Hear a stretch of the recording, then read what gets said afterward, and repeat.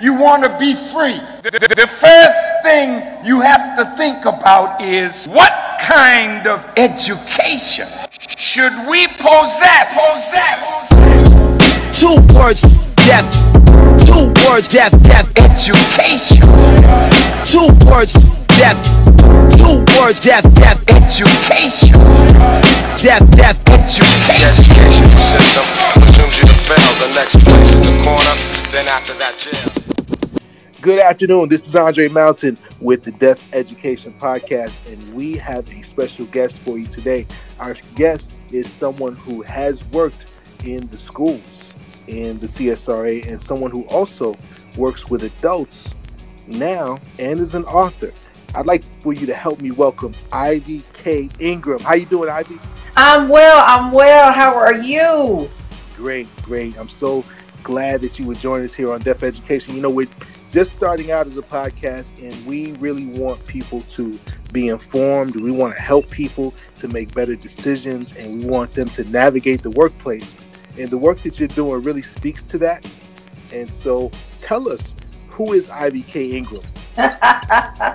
Oh, let me see. The best way I could describe myself, in short, I guess, I am neo soul, I am trap music, and I am hip hop.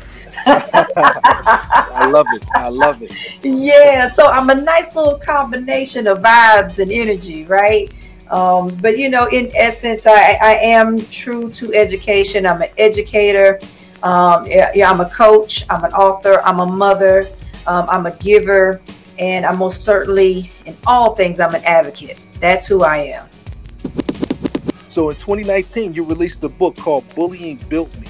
Tell us about that. Yeah, so Bullying Built Me, and I wrote it as a guide, as a survival guide for women in the workplace, and I tailored it to women, while there have been men audiences as well, but I tailored it to women because I'm a woman, and I felt like, you know, sometimes our experiences in the workplace tends to be a little different than our male counterparts. And so, you know, the book for me was really an outlet as I found myself being bullied in the workplace quite often. And it started as a child in school, you know, and it just kind of poured over into my adult life, again, in the workplace. And I had really tried to advocate for myself and found myself really hitting a wall. There really weren't any policies in place or procedures to really address these kinds of reportings.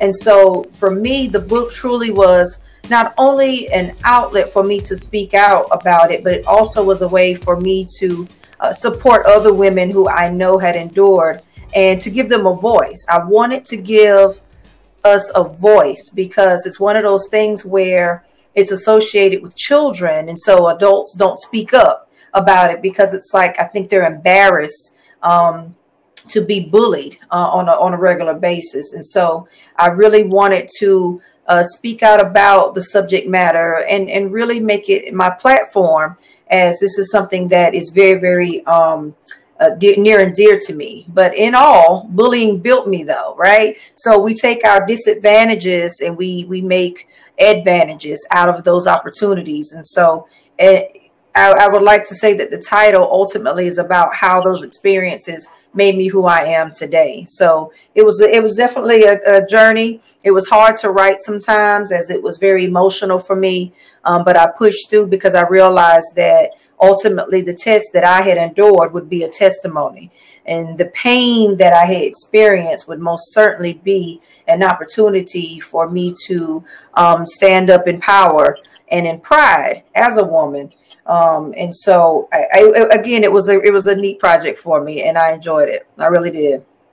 How's the book been received? It's been received very well, you know, and it's interesting that you asked that because it's one of those sensitive subjects that many don't want to talk about, right? And so it has truly been received very, and it's a situation where it's very much on an individual level right now, but I want it to be more or less on a group level, right? I want it to be a situation where you have leaders in the workplace that are having their team to read and study my book and really get an understanding of what it is, in efforts to also establish, policies and, whether it's office-wide rules or whatever the case may be. And hopefully I'll get it on that platform. But right now, yeah, it's being received very well. It's like, wow, like that was bold. You wrote about this, so it sparks a lot of conversation. So yeah, I would say it's definitely received well. Yeah, I've been very surprised about it. Well, I can definitely see a space for a book like that because so many of us have, I know personally, I've also had a challenging boss and someone who I felt like was not trying to help me win or get to the next level. And then I've also had those bosses who were very supportive and were very honest and candid with me and gave me critical feedback that helped me grow. So, I've been there where I felt like someone was always trying to catch me making a mistake. Right. It's not a good feeling. It's not. It's that get you gotcha is what I call. Yeah. It's not a good feeling at all. So how can we as educators help young people early on to have more empathy? Because I think the whole bullying thing starts in middle school, elementary school, high school. Absolutely. And I talk about that in my book. In one of the chapters, I share with the readers how ultimately, if you're being bullied, a lot of times it's really not about you. It's really a personal situation where the bully themselves have been bullied, and how hurt people. And so, kind of getting them to look at it from a different perspective as we most certainly internalize that experience, and we begin to question ourselves, like, what's wrong with me? When actually it's the bully who really needs that attention, because 9 times out of 10, they have been bullied as children, to include by their own parents. And so I think it's important that, I'm a mother myself, and I try to teach my son how to be empathetic to others, how to share, how to give. We donate, things like that. So I think just planting those seeds early on, having them to do community service, and again, just showing and demonstrating ways to be empathetic to others, to be compassionate, to be an advocate. I even say to my son, if you see someone in your class being picked on, what do? And I teach him those strategies, and I bring it to his attention and create awareness. And I think as parents, that's our job. That's our job, knowing that they're going to be adults one day, And so I think that as educators and as parents, I think that just starting young with exposing them to those things. There are books out there on bullying that are tailored towards children. A lot of authors out there have actually wrote books demonstrating bullying and how to handle it. And so just exposing children to those types of literacy is important, and open up the conversation, start the conversation early. It doesn't have to be a sensitive hush-hush conversation. It needs to be talked about. And I think the sooner we do that, all the better we will be as we find ourselves in the workplace working among other adults. So let's go a little deeper, because I want to bring you into my world as a school principal. And I know that many principals listen to this podcast, as well as educators. And one of the things that I want to ask you about is this victim mentality that some employees have. For instance, employee comes into work late multiple days, and when you call them on it and you address it and you document it, oh, I'm being harassed, this is retaliation. Where does that come from, and how do you address that when that's such a prevalent thing in the workplace today? I think it comes from, well, one, when they go into a victim space, right? That coping mechanism, it's a defense mechanism. I think that a lot of adults will do, a lot of staff, a lot of employees, ultimately to, kind of get the heat off of them, right? And I think that essentially it's one of those things, to be quite frank with you, a hit dog, a holler, right? And so they know that essentially that they're wrong, but they're going to do their best to deflect and make you wrong, right? And so I think that's where it comes from, to answer part one of that conversation. And part two of that is, how do you address it? I think one, as a leader, you need to make sure that you're documenting. Documenting is key, right? Number two, sticking to the policies and procedures, making sure that you're following those, making sure that the things that you are addressing are actually rules. I've ran into that before too. And where an employee is saying, you're picking on me and you don't do this to, you don't do this to Sally. Why are you doing this to me? When, at the end of the day, sure enough, the employee had a leg to stand on because there was not a rule established, in terms of why they were being addressed, the offense, if you will. And so just again, making sure that there are rules, policies, and procedures in place. And then thirdly, I think it really matters about the leadership approach, how you approach the situation, right? I mean, if you're addressing them in front of other people, right, then 9 times out of 10, they're going to be embarrassed. So, they're more inclined to go into that victim space. And so I think, again, just your approach is very important as well. And then I'll say lastly, also, how are you trying to redirect? It's one thing to call out the behavior, but it's another, as a leader, we have a responsibility to redirect the behavior, to foster and demonstrate the positive behavior that we want. Because in many cases, I hate to be this frank, but as you find yourself in a supervisor management position, sometimes adults are very much like children. And so they need, not only do they need structure, but again, they need that positive reinforcement as well. And so sometimes it's not always the call out or being direct in the sense of you've been late several times, as much as it is doing more of a positive reinforcement and finding other ways to address these behaviors. And so those would just be my suggestions. It's tough being a leader. It's tough because here's the thing, being a leader comes with so many other hats. Being a leader is more like a mentor, a guide, a coach, if you will. But what happens is we end up being a manager and a supervisor. And so we're trying to lead and guide and be visionary, but at the same time, we have to ultimately manage and supervise employees. And it can be a tough space to be in. So I just think, again, we do have to be careful and tread lightly, but documentation is the key, and just trying different approaches is necessary. Absolutely. Very good points there. So you also work as a life coach and career coach. How did you get into that arena? Well, as a certified school counselor, it's really not that far removed. I just moved into more of a coaching space, to be more specific. And as a school counselor, I found that I really was not doing a whole lot of counseling or coaching, if you will. It was a lot more of the academic piece, making sure documentation, making sure that students were on track to graduate, which was important.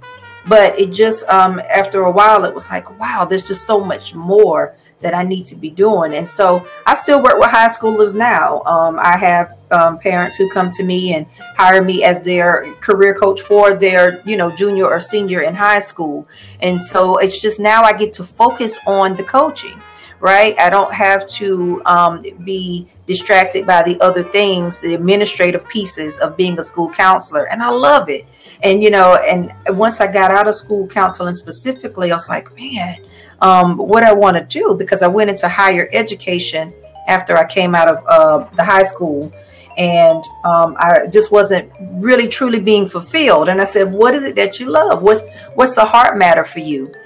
And so that's how I got into coaching. And so I did life coaching at first, and then I found my niche in life coaching. So as I was coaching individuals as far as the personal, I found my niche as far as focusing on specifically career matters. And so that's just kind of how I stumbled into it. It really just fell on me, right? I was like, this is cool. I love it. I found myself advising people all the time and, coaching them through the experience, coaching my family members. I coach my son through different things. And so it's like, that's just who I am. I'm Coach Ivy. And that's how I'm known. Most people know me as their coach. So. Well, I have a seventh grader, and I would love for someone to talk with her about the short amount of time that she Yes. has before she has to start making college decisions, because I don't think she understands how those years are going to breeze by. Absolutely. And that's the thing, as parents bring me on as a career coach, or as an advisor, if you will, I'm an addition, right? I'm a part of their village at that point. And here's the thing, the same thing I'm saying, you've probably already said as a parent, but now all of a sudden it's like the light bulb goes off. It makes sense. But that's the way children are. That's what we were like that. So, at the same time, it really makes sense to bring someone on just to reiterate what you're already trying to tell them. I mean, and I think we just have to be open to bringing in some additional help, So again, just creating that village. And like I tell, some of the high school clients that I have, it's like a team. You have to have a team. Every successful person does. And so, it's something that I would be interested in. I haven't gone as low as 7th grade, but I think we do need to start there. I've had some people come to me and say, hey, you need to start working with middle schoolers. Like, we got to have these conversations sooner. So, yeah, that would be good. I'm definitely open to that. And, I tell you, I say that because in the Metro Atlanta area, and I'm not sure if it's the same in the CSRA, but in the Metro Atlanta area, it's a very competitive process to get into certain high schools. Mm-hmm. And so, those kids who are now in many of the charter schools, there are other high schools that are very competitive. You have to have a certain grade point average. You have to have had certain activities to even get selected to attend those schools. And then thinking about college, what do I need to do academically to be competitive, to get into college?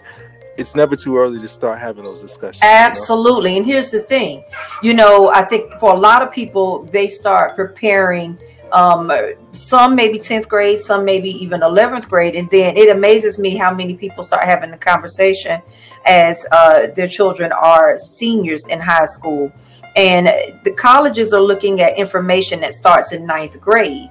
And while that may seem like, kind of simple or obvious information, a lot of people don't realize that, and the students themselves don't realize that. I know I didn't.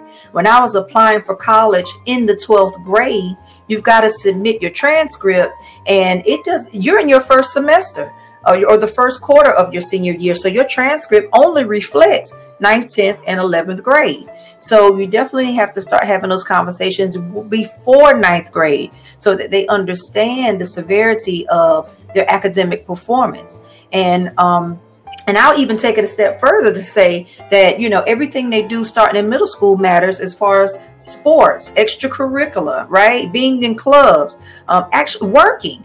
All of these things matter because I get all of my high school students to actually create a resume. And they're like, but I've never worked. No, go ahead and put on there everything that you're going to need to submit when you're applying for these colleges, because I know that's what got me in college. It was not my SAT scores or my ACT scores.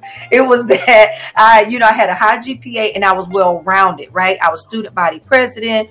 I ran track. I did all these different things. And I think that at the end of the day, those things superseded.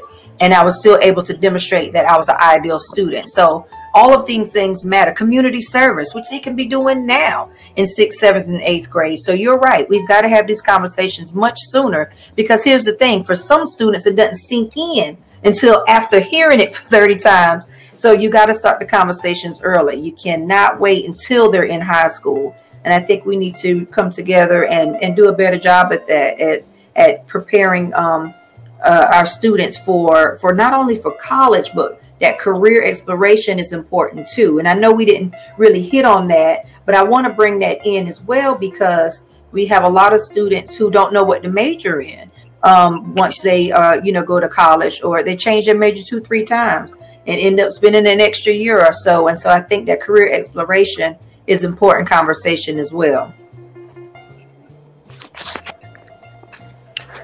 Career exploration is so important. Career day at the elementary school is a big thing for me, and I've tried to expand it throughout the year. We have guest speakers coming throughout the year now, and not just on career day, because I think the critical piece for our young people is exposure. They're not exposed to as much as we need to have them see. Absolutely. Yes. Yeah, I agree. Yeah. And so the next question I have for you is, how can you help someone determine if what they're doing is their calling or their passion? Because many of us work jobs, but how do you make sure that what you're doing is what you're called to do? So you're going to tap into one of my secrets as a coach, right? So one of the things that makes me phenomenal at what I do is my ability to separate it, right? So we talk about skills, talents, passion, and purpose and calling, right? And it takes time. Like I'll set my clients up for anywhere for 3 to 6 different sessions. And sometimes it takes up to those 6 sessions to really delve deep and discover ultimately what their true calling is. But we have to go through a series of probing and a series of exercises to ultimately define who they are. A lot of my clients have been on the same job, 15, 20 years doing the same thing, and they've lost themselves. A lot of my clients have lost themselves into being a mother, being a father, being a caretaker for their elderly parents. So they have no sense of self. So we have to first dive into who they are, get back to essentially who they are. And that's where I start with getting them to redefine and rediscover ultimately, who they are as a person. And then I always ask the ultimate question, and here's my secret.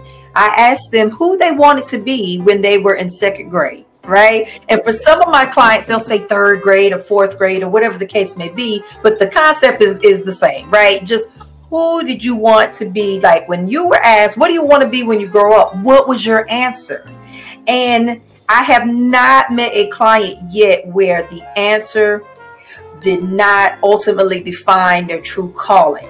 The second thing I ask them is, what do people come to you for?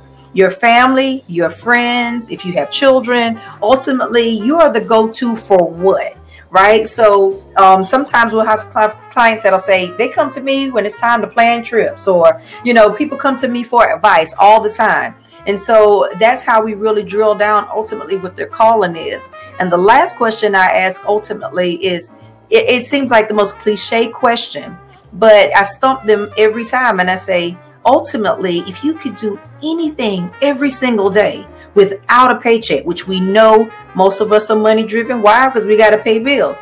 But if I say, take away the check, if you could ultimately do anything for free, what would it be every day?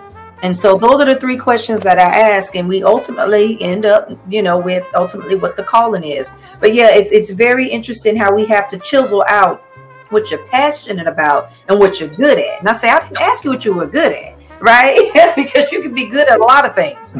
And so that's kind of how I get down to it, is ultimately, when you dare to dream, when you were a child, when you're a child, your imagination.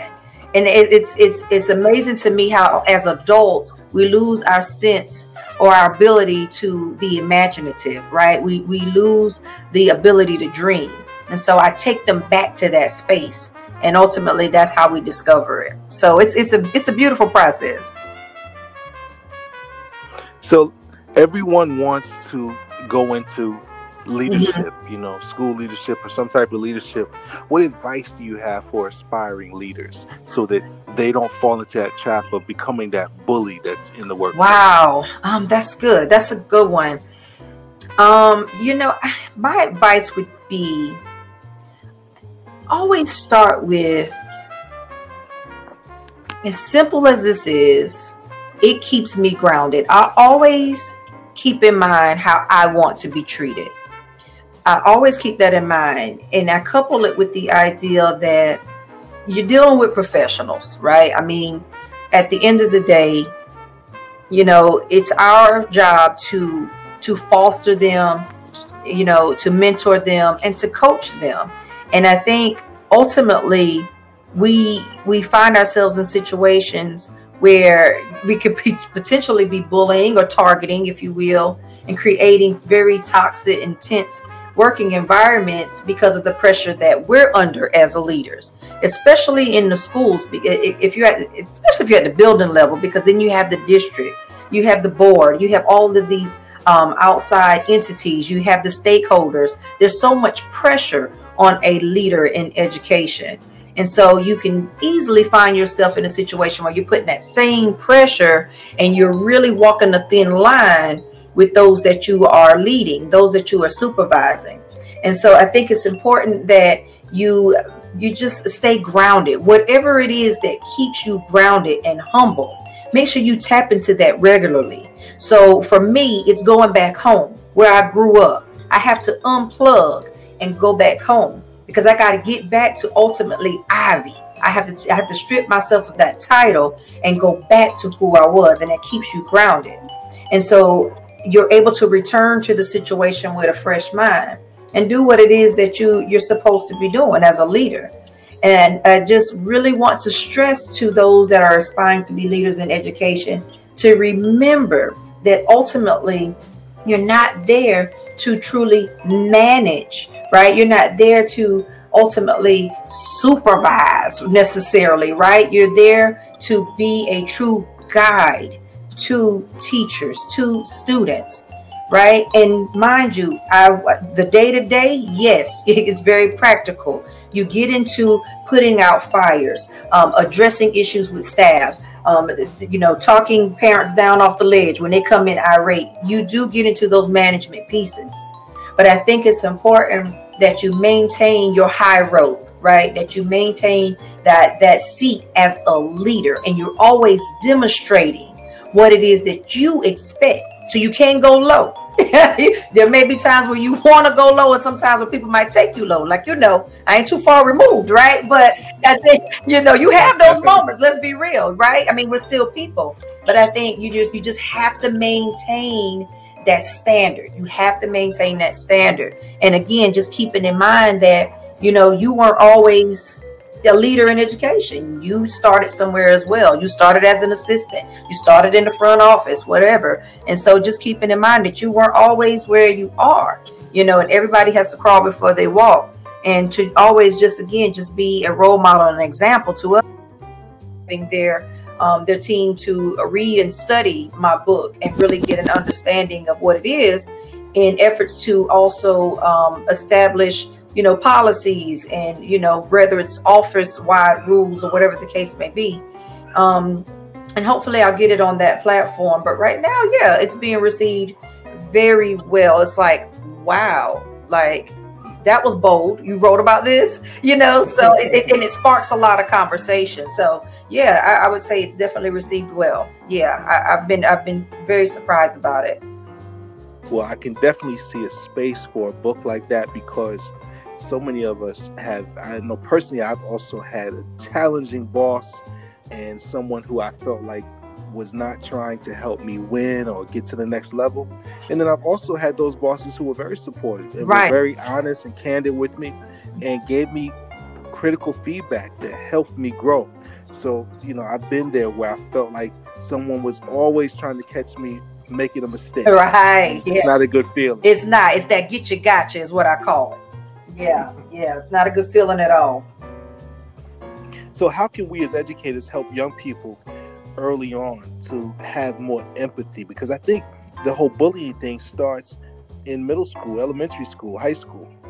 Absolutely. And I talk about that in my book. In one of the chapters, I share with the readers how ultimately, if you're being bullied, a lot of times it's really not about you. It's really a personal situation where the bully themselves have been bullied, and how hurt people. And so, kind of getting them to look at it from a different perspective, as we most certainly internalize that experience, and we begin to question ourselves, like, what's wrong with me? When actually it's the bully who really needs that attention, because 9 times out of 10, they have been bullied as children, to include by their own parents.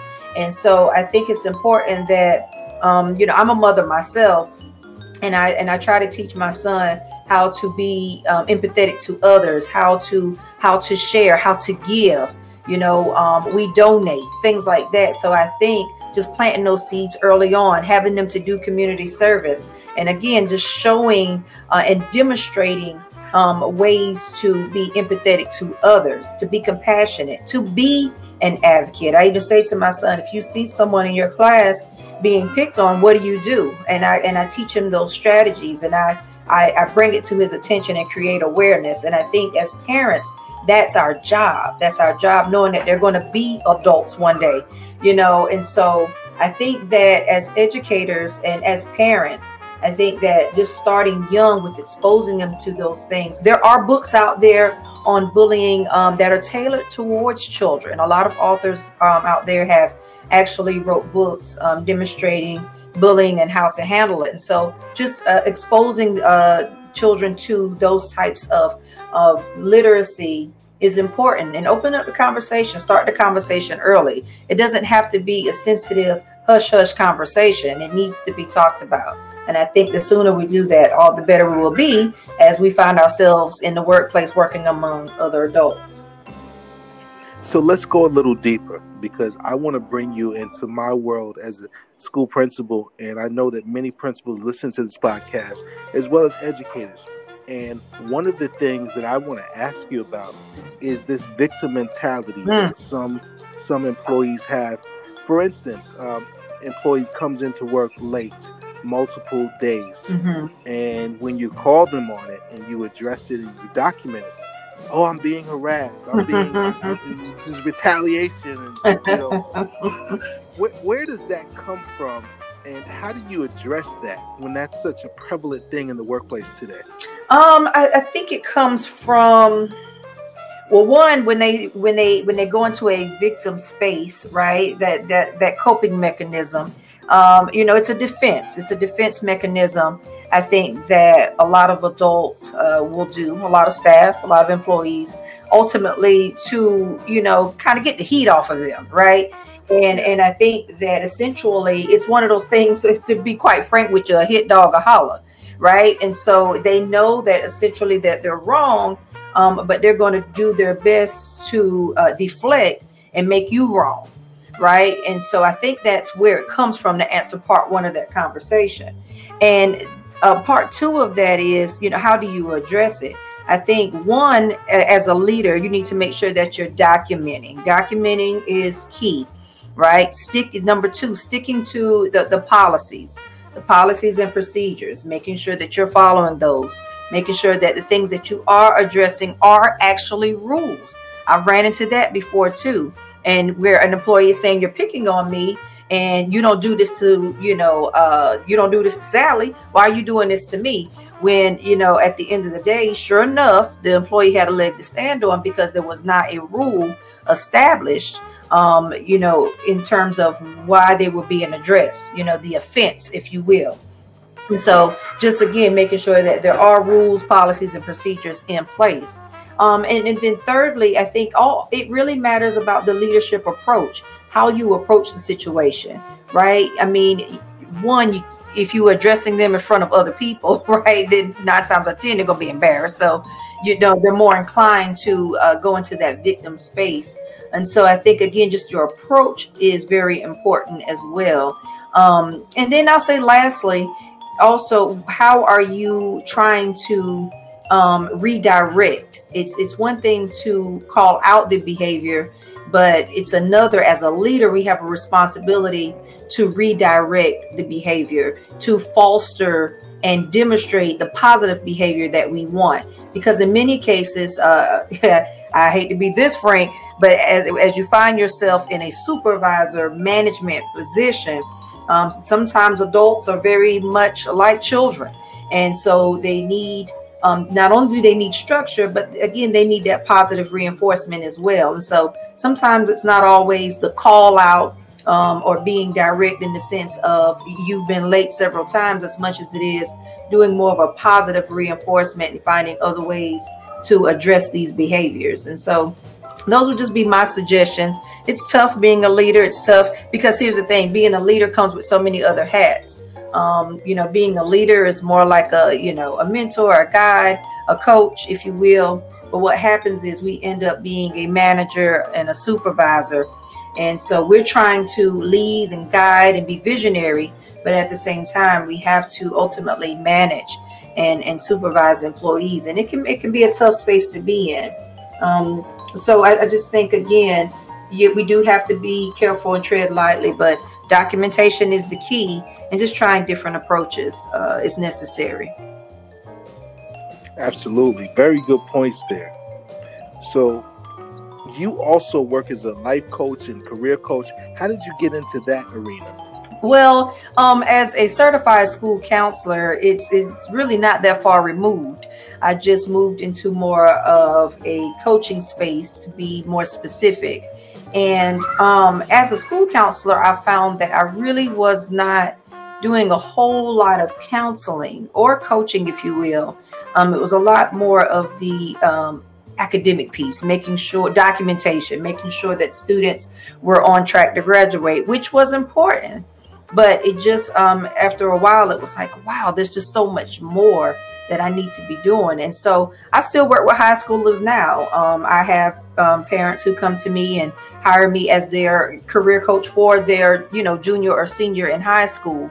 And so it's just now I get to focus on the coaching, right? I don't have to be distracted by the other things, the administrative pieces of being a school counselor. And I love it. And, and once I got out of school counseling specifically, I was like, man, what I want to do, because I went into higher education after I came out of the high school, and I just wasn't really truly being fulfilled. And I said, what is it that you love? What's the heart matter for you? And so that's how I got into coaching. And so I did life coaching at first, and then I found my niche in life coaching. So as I was coaching individuals as far as the personal, I found my niche as far as focusing on specifically career matters. And so that's just kind of how I stumbled into it. It really just fell on me, right? I was like, this is cool. I love it. I found myself advising people all the time, and, coaching them through the experience, coaching my family members. I coach my son through different things. And so I was like, that's just who I am. I'm Coach Ivy. And that's how I'm known. Most people know me as their coach. So. Well, I have a seventh grader, and I would love for someone to talk with her about the short amount of time that she has before she has to start making college decisions, because I don't think she understands how those years are going to breeze by. Absolutely. And that's the thing, as parents bring me on as a career coach or as an advisor, if you will, I'm an addition, right? I'm a part of their village at that point. And here's the thing.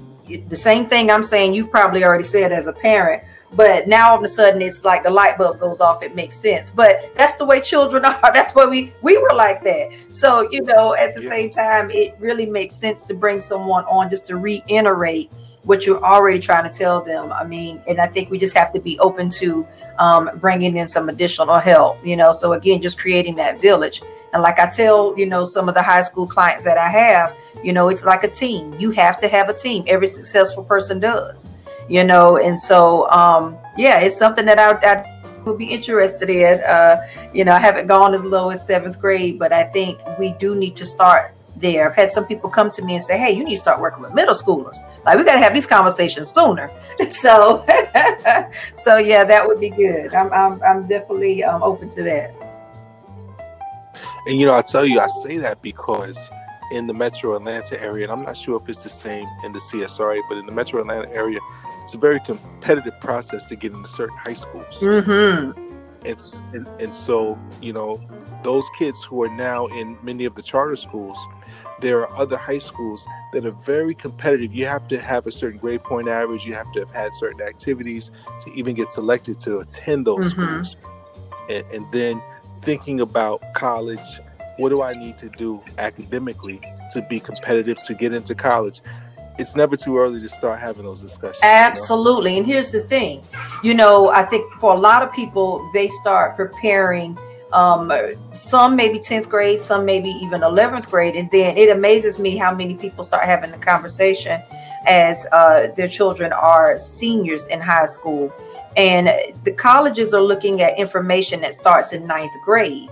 And while that may seem like, kind of simple or obvious information, and a lot of people don't realize that, and the students themselves don't realize that. I know I didn't.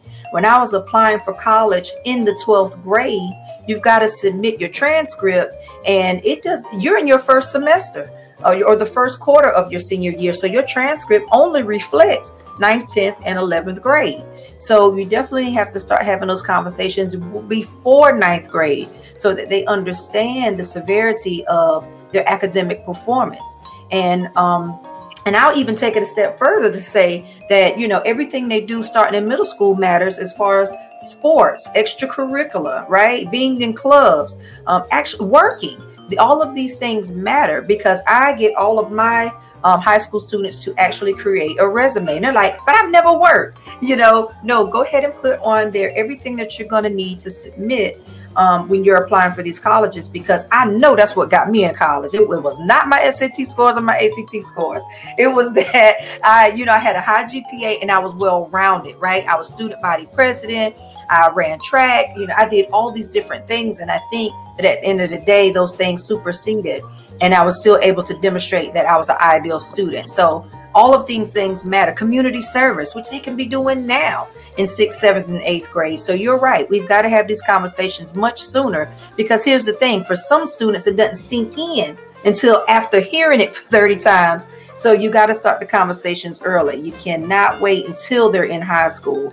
And I think we need to come together and do a better job at that, at preparing our students for not only for college, but that career exploration is important too. And I know we didn't really hit on that, but I want to bring that in as well, because we have a lot of students who don't know what to major in once they go to college, or they change their major 2-3 times and end up spending an extra year or so. And so I think that career exploration is important conversation as well. Career exploration is so important. Career day at the elementary school is a big thing for me, and I've tried to expand it throughout the year. We have guest speakers coming throughout the year now, and not just on career day, because I think the critical piece for our young people is exposure. They're not exposed to as much as we need to have them see. Absolutely. Yes. Yeah, I agree. Yeah. And so the next question I have for you is, how can you help someone determine if what they're doing is their calling or their passion? Because many of us work jobs, but how do you make sure that what you're doing is what you're called to do? So you're going to tap into one of my secrets as a coach, right? So one of the things that makes me phenomenal at what I do is my ability to separate it, right? So we talk about skills, talents, passion, and purpose and calling, right? And it takes time. Like I'll set my clients up for anywhere for 3 to 6 different sessions. And sometimes it takes up to those 6 sessions to really delve deep and discover ultimately what their true calling is. But we have to go through a series of probing and a series of exercises to ultimately define who they are. A lot of my clients have been on the same job 15, 20 years doing the same thing, and they've lost themselves. A lot of my clients have lost themselves into being a mother, being a father, being a caretaker for their elderly parents. So they have no sense of self. So we have to first dive into who they are, get back to essentially who they are. And that's where I start with getting them to redefine and rediscover ultimately who they are as a person. And then I always ask the ultimate question, and here's my secret. I ask them who they wanted to be when they were in 2nd grade, right? And for some of my clients, they'll say 3rd grade or 4th grade or whatever the case may be, but the concept is the same, right? Just who did you want to be? Like when you were asked, what do you want to be when you grow up? What was your answer? And I have not met a client yet where the answer did not ultimately define their true calling. The second thing I ask them is, what do people come to you for? Your family, your friends, if you have children, ultimately you are the go-to for what, right? So sometimes we'll have clients that'll say they come to me when it's time to plan trips, or people come to me for advice all the time. And so that's how we really drill down ultimately what their calling is. And the last question I ask ultimately is, it seems like the most cliche question, but I stump them every time, and I say, ultimately, if you could do anything every single day without a paycheck, which we know most of us are money driven. Why? Because we got to pay bills. But if I say, take away the check, if you could ultimately do anything for free, what would it be every day? And so those are the three questions that I ask, and we ultimately end up, with ultimately what the calling is.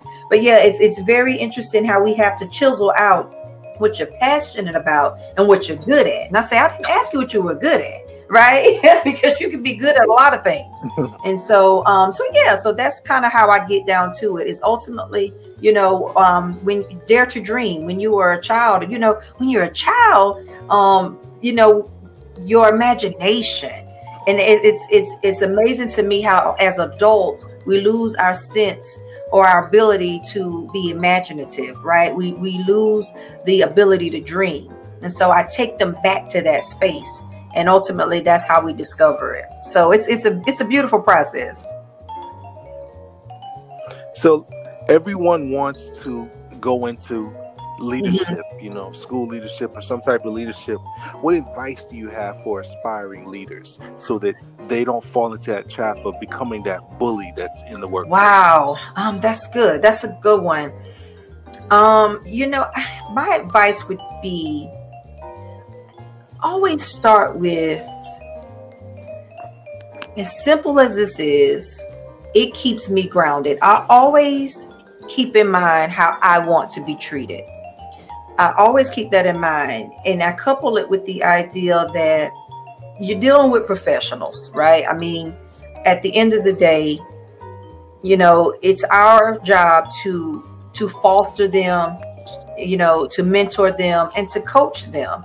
And I think ultimately we find ourselves in situations where we could potentially be bullying or targeting, if you will, and creating very toxic, intense working environments because of the pressure that we're under as leaders, especially in the schools. Especially if you're at the building level, because then you have the district, you have the board, you have all of these outside entities, you have the stakeholders. There's so much pressure on a leader in education.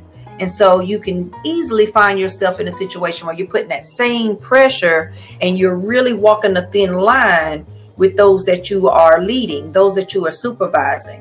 And so I think it's important that you just stay grounded. Whatever it is that keeps you grounded and humble, make sure you tap into that regularly. So for me, it's going back home where I grew up. I have to unplug and go back home because I got to get back to ultimately Ivy. I have to strip myself of that title and go back to who I was, and that keeps you grounded. And so you're able to return to the situation with a fresh mind and do what it is that you're supposed to be doing as a leader. And I just really want to stress to those that are aspiring to be leaders in education to remember that ultimately you're not there to truly manage, right? You're not there to ultimately supervise necessarily, right? You're there to be a true guide to teachers, to students, right? And mind you, the day-to-day, yes, it's very practical. You get into putting out fires, addressing issues with staff, talking parents down off the ledge when they come in irate. You do get into those management pieces. But I think it's important that you maintain your high road, right? That you maintain that seat as a leader, and you're always demonstrating what it is that you expect. So you can't go low. There may be times where you want to go low, and sometimes where people might take you low. Like, I ain't too far removed, right? But I think, you have those moments. Let's be real, right? I mean, we're still people. But I think you just have to maintain that standard. You have to maintain that standard. And again, just keeping in mind that, you weren't always a leader in education. You started somewhere as well. You started as an assistant. You started in the front office, whatever. And so just keeping in mind that you weren't always where you are, and everybody has to crawl before they walk. And to always just be a role model and an example to others. So I hope that answers your question, but I can go on and on about leadership.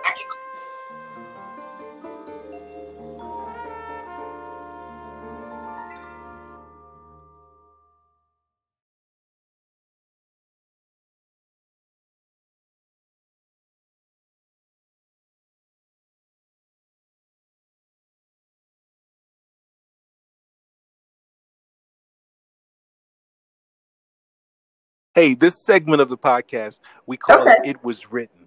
And the purpose of that is we know that all of our leaders and educators and even our folks who are just enthusiastic about hip hop culture in general, the culture and our profession is all built around constantly learning and growing. What are 2 books you would recommend? Okay, well, of course, my own book, right?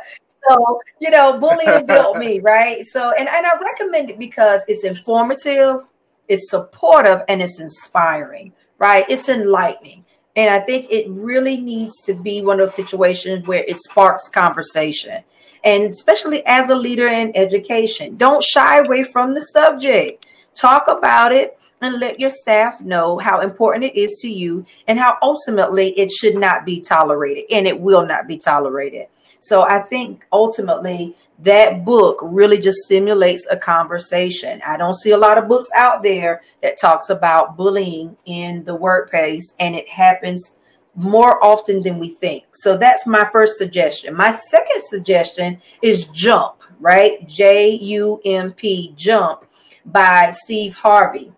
It's a very inspiring book as well. And what I like that he does beautifully is while he's giving advice in terms of jumping, just jump, go for it, right?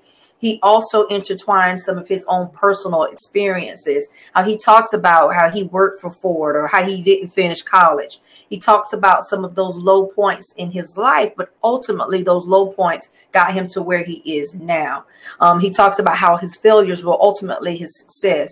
And so I think that's just really a good read. It's a quick read, and Steve Harvey's just, he's just one of those guys where he just keeps it real, but he's very, very inspirational and motivating. He's always just giving advice. And, to me, I feel like he's a coach in his own right, as he's just a cheerleader. He just wants everybody to win. And so that's just really been a book for me that's been inspiring as I have jumped into entrepreneurship. And so I think that would be my 2 suggestions. Absolutely. You cannot just exist in this life. You have got to try to live.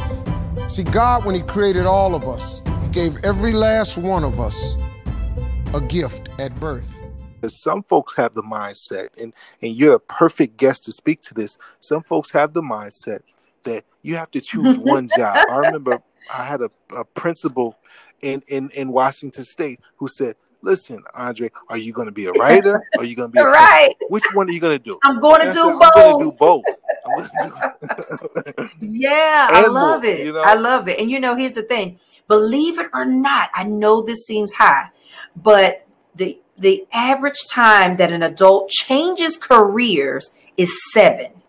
7 times they will change careers in their adulthood. So the minimum that I've witnessed is 3, but the average as far as national studies is 7. And that speaks to it beautifully, because we're not just one thing, right? We're not just one layer. We have multiple layers. We have multiple talents. And so, yeah, you're right. We can do more than one thing. And I think it's important for us to inspire, the youth as they're coming up to do the same, not to try to put them in a box. Absolutely. That's a good point. Well, as a principal, I see the need for a lot of mental health awareness in our community. We have parents who come up and who really they're dealing with their own pressures beyond the school, and they end up cursing out the teacher and just really acting in a way that's inappropriate for a school setting.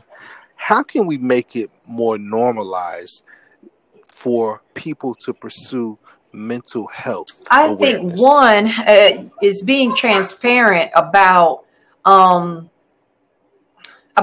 own weaknesses, right? I think that the average person can speak to some level of mental health, even if it's depression, right? Even if it's, I was sad for 5 days, I was in the bed, right? I mean, I think we all can kind of speak to some type of mental state that we've experienced. We all have experienced some types of thoughts of giving up, right? I mean, let's just be real. And so I think if we're just more transparent about our own situations, it will allow others to feel more comfortable to talk about theirs. I think the other thing that's important for us to do is that there's a lot of counselors that are hidden in pockets, right? I think that doing a lot more marketing and publicity and creating that awareness, doing workshops, going to speak, being a speaker at conferences, and just really being out there, right? And really kind of promoting not only the profession, but promoting the services and letting people know that they're there and that they can help, and giving them ways to schedule appointments with them where, they don't feel embarrassed, or and not creating obstacles for them to provide, provide services to them. And so I think one, again, just being transparent and starting the conversation out loud, right? Starting with our own families, right? And then two, that those that are counselors in the profession of mental health of any capacity really need to advocate. It's one of those things. It's like, where do I find a counselor? It's like it's just kind of a hidden thing. And so I just think there really needs to be out there more and pushing the agenda. Who are some of your biggest influences? Oh man, so for me, it would have to be very personal to me. So it would be my mother, of course. My mom was she's been just a pivotal inspiration to me and very influential. And my grandmother as well has been very influential in the sense of, influencing my work ethics, my strength, my independence. Both women just exude, great qualities that ultimately got me into not only just a survival space, because I think for both of them, they just survived, but gleaming from both of their lives, I was able to go past and beyond surviving, but to enter in a space of thriving. And so I stand on their shoulders and I stand proud as they both have been very, very influential in my life. I'm very much a trailblazer in my own right. I think I am, right? So I don't tend to look. I don't tend to look to my left or my right. Absolutely. I just don't. I'm just, so I really just kind of glean from my roots. I honestly do. There's some people out there, like I like Michelle Obama, for example, but at the same time, I get my strength and my ultimate influence from those that that really gave me life. So those two women are very pivotal to me. If we were to close out the podcast with a song, oh man, okay, so my favorite song would be that I feel like that actually is saying something, right? It's got a good message behind it. Would be Umi Says, right? By Mos Def, aka Dante Smith, aka right? So it would definitely be Umi Says, because I think we find ourselves kind of rocking to it, but if you kind of get into his words, it's very powerful, right? Where he talks about tomorrow may never come, right? Life is never promised to us. It's just not. And then he goes into saying how he's not a perfect man, but he's trying to do the best that he can, right? With what he has ultimately. And then I like how he goes into the hook, right? My Umi says, shine your light on the world. Shine your light for the world to see. That's empowering to me, right? Shine your light, right? And it really speaks to me because as gifted as I am, and I say that proudly now because I was so ashamed of how smart I was, how gifted I was, how talented I was as a child, that I would, fall to the shadows. And because I went through bullying in the workplace, a lot of times I was bullied because they saw the light that I did not see, that I see now. Now I get it. And so that darkness was trying to suffocate it out, right? And so he talks about shine your light for the world to see.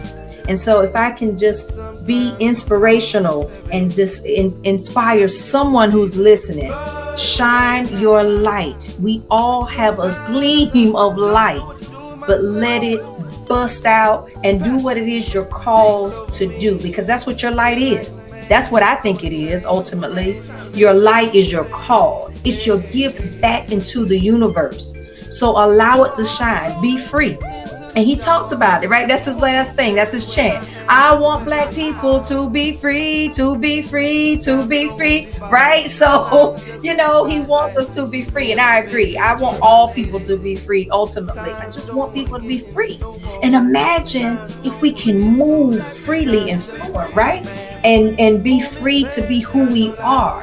And that's even part of what writing my book was about. My ability. I was busting out. Right? Like allowing myself to be the writer that I've always known I could be. Allowing myself to be vocal because I was silenced as a child, but I found my voice. So be free and let your light shine to the world, because you owe it to yourself, and you most certainly owe it to those who are counting on you. So let your light shine. I am on Facebook at 9 OWL, as in OWL Solutions. I'm also on Instagram, 9OWL Ed, EDUSOL. And then we're also on LinkedIn as well. And so that's one business that I have as an educational consultant. But then I'm also a career coach. So you can find me at Ivory Gray Careers on Facebook, Instagram, and LinkedIn as well. So I'm out there on those social media platforms. You can find me. You can also email me if you'd like at Coach Ivy at ivorygraycareers.com. I'm out there. And so just reach out to me. Let's have a conversation, and maybe we can do some collaborating and make some waves and be bold and be free. Black people.